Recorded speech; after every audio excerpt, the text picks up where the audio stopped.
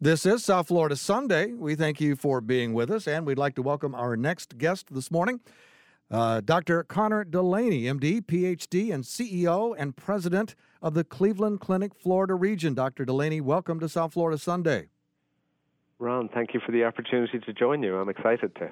Well, we are glad to speak with you because we know that American Heart Month is upon us, and we want to talk to you about that. And I guess my first question would be, why is American Heart Month? What is it, and why do we need to know about it? Well, so it's a really important month. In the U.S., we focus on different diseases every month, and this one's a really important one because heart disease is still the number one killer of Americans, and it affects more people than all forms of cancer combined. So the American Heart Month is a federally designated event, and it's become a really good way to remind us all to focus on our hearts and heart health. So at Cleveland Clinic, we use this month and everyone nationally and the American Heart Association to bring awareness about heart health and to share how small but really important changes to lifestyle can have a big impact on overall health. And so the American Heart Association really wants to help everybody live longer. And with that, we can have healthier lives, enjoy all of life's precious moments, and that starts with taking care of your health. So together, and information like your show is really important, together we can build a culture of health where we make healthy choice the easier choice. Now, we hear the phrase quite often, heart healthy. What does heart healthy mean, and why is it so important? Well, it's really important because your heart is a muscle, but it's the most important single muscle in your body. So your heart pumps the blood that carries oxygen and nutrients around your body. Every organ in your body needs oxygen to work. Your brain, your gut, your other muscles, and it is the key to functioning. And so even with that, heart disease is still the number one killer in the nation. And it actually probably affects most people in their lives, whether it's either them or a friend or a relative. That's how common it is.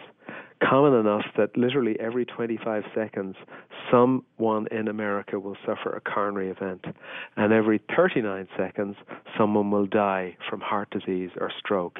And that's really sad and really important for us to keep our heart healthy because we estimate that 80% of all heart disease is actually preventable. So what can we do to make sure we improve our heart health? Well, there's a number of things we can do. People think it's difficult, but here at Cleveland Clinic, Florida, we've come up with a simple 30-day program to launch people on the right path. So 30 Days of Heart is a downloadable booklet that gives you 30 easy tasks, one each day for a month, to help you get back on track with a healthy heart lifestyle. So actually, fairly simple everyday things can have a positive effect on your heart and its health. Number one, eating healthy. Lowering salt and sugar intake, adding colorful fruit and vegetables to your diet. Number two, exercising more, walking, even just for 30 minutes a day. Number three, being aware of your blood pressure and cholesterol numbers and working to control them, ideally with an experienced clinical or physician team.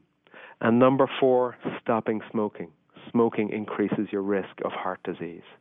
And the good news is that it's never been easier to get information to lead a healthy heart life.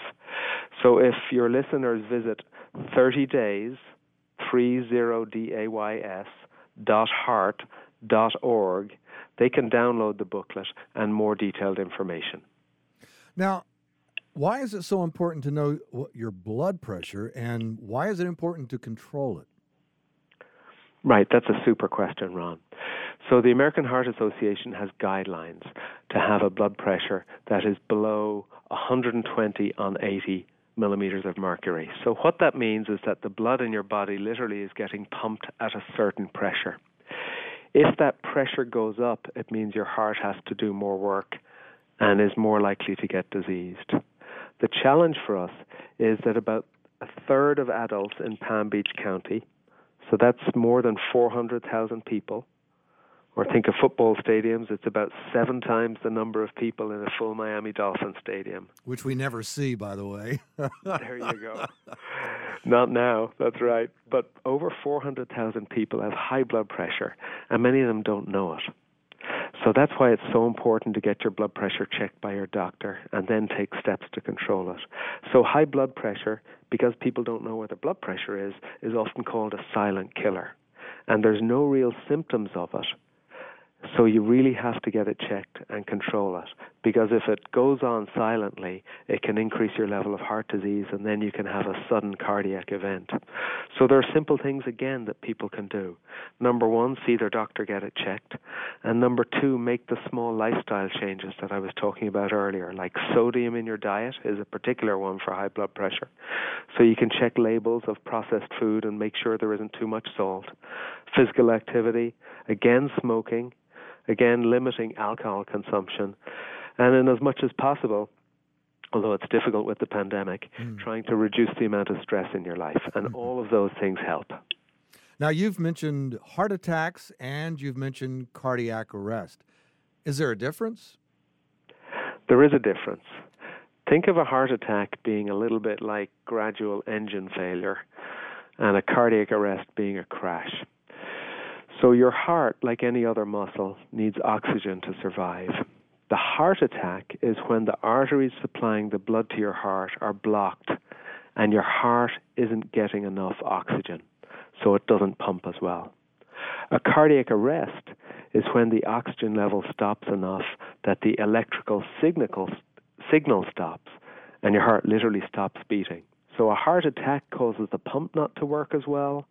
A cardiac arrest means your heart actually stopped.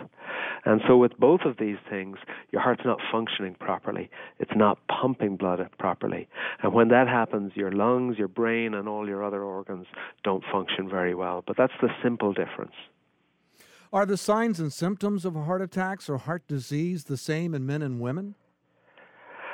That's another great question. So generally, yes, but let me go through them because there can be some differences between men and women. So the common signs and symptoms in men and women include, number one, chest discomfort. So most heart attacks involve discomfort in the center of the chest. It lasts more than a few minutes. It may come and go, and it feels like a squeezing, classically a squeezing pressure, fullness, or pain.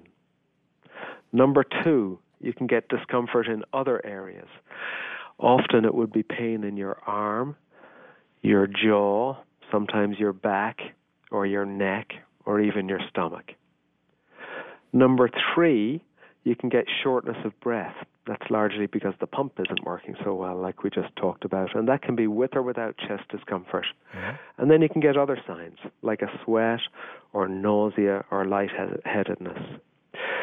So women and men, so they were the symptoms. Women and men, the most common heart attack symptom is still chest pain or discomfort, but women are a little different.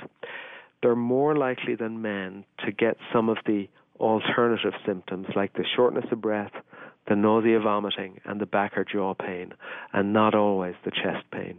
So, like anything, it's about awareness. So if you think you have any of these symptoms, whether you're a woman or a man, you don't ignore the symptoms. Symptoms that might indicate a heart attack or even a stroke. And so at Cleveland Clinic, we've got standard protocols and safety measures at each of our hospitals to assess these symptoms and to bring them in. But the important, and to bring patients in and look at them and check them out. But the important thing is, if you're not sure, you get checked out. So don't die of doubt. If you're not sure, get checked out. And I think important to mention at this time of the pandemic is that it's safe to go to hospitals. Hospitals know how to manage the pandemic. And if you don't get this checked, people die at home. So it's really important to get these symptoms checked out. Well, our conversation up so far is a little bit grim. Can you give us some of your success stories, some of the particular patients maybe that you stand out in your memory at Cleveland Clinic, Florida? Well, I think one of the things we're seeing daily in our work and success stories are just the number of people who make it. We've got new technologies that help. We actually at Cleveland Clinic are celebrating our centennial this year, 2021.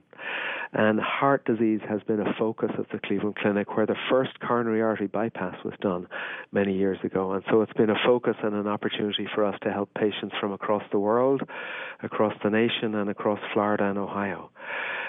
So what I see that's really encouraging is that we've got so many hardworking and passionate caregivers who are experts around cardiac care and cardiac health, who are driving themselves to look after our patients. And we focus on those priorities of looking after, for this patient group, heart care, heart health, and doing it in a very empathetic way, looking after each individual. Can you tell us about your partnership with the American Heart Association? Yeah, I think that's a really important partnership. Again, as I mentioned, we've been looking after cardiac care and pioneering in it for almost a century. And partnering with the American Heart Association, which is the largest funder of cardiovascular research in the country outside of the federal government, is critically important. The American Heart Association has a leading national role in educating patients and coming up with better treatment methodologies for patients with heart disease. And so us partnering with them is really important and something we're very passionate about. And so as time goes on with their expertise and them partnering with good groups like ourselves, we're able to come up with procedures that are more streamlined and less invasive, which helps our patients recover more quickly. And many of these have come from the American Heart Association research program. And so we feel it's really important for us to be at the forefront of these advances and partner and help them do this for patients going forward. Now, you mentioned briefly innovations in cardiac medicine. Can you tell us more about some of the innovations that you've seen over the last few years? The last few years has been really exciting, Ron. So there have been a few. So I'll mention a couple. One is heart valves. So people have heard of heart valve surgery, and there's valves that help your heart as a pump function. And when they become diseased, it used to be a big operation opening your chest to replace the valve. Mm-hmm. Now we can give them through little catheters or tubes that we insert through often a little blood vessel in the leg. And so there's no major incision. There can be a very rapid recovery, and we can literally replace a valve inside the heart. Some of the other technology are things like remote sensors that we can implant inside the heart and inside the blood vessels. And these remote sensors send data wirelessly to allow us monitor our patients and make sure they're okay. And another really exciting one is around stroke. So many people who get a stroke have a heart abnormality where they have a problem with the heart rhythm, and the heart doesn't pump properly, and you shed little clots from your heart that cause a stroke.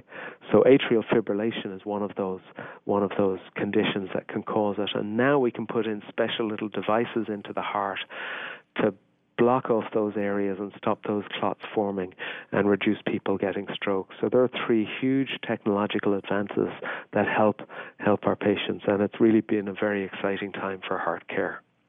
Now, where can our listeners find more information about all things heart health? Well, one of the best sources is the American Heart Association website, heart.org. That's a simple one to remember, and it's really the go-to resource. That website does a great job in making information easy for our patients to understand, while also giving tips on how to make lifestyle changes to improve heart health, including the things we mentioned, and I'll re-emphasize them: exercise tips, heart-healthy recipes, but it also has information on resources in patients' local areas, including CPR courses in patients' local areas. And I'd end by saying, don't forget about downloading the 30 Days of Heart booklet at 30days.heart.org. Thank you so much for being with us here on South Florida Sunday and giving us up to date on what's happening at Cleveland Clinic, Florida, and the American Heart Association, and what's going on with heart health. We thank you so much for being with us today.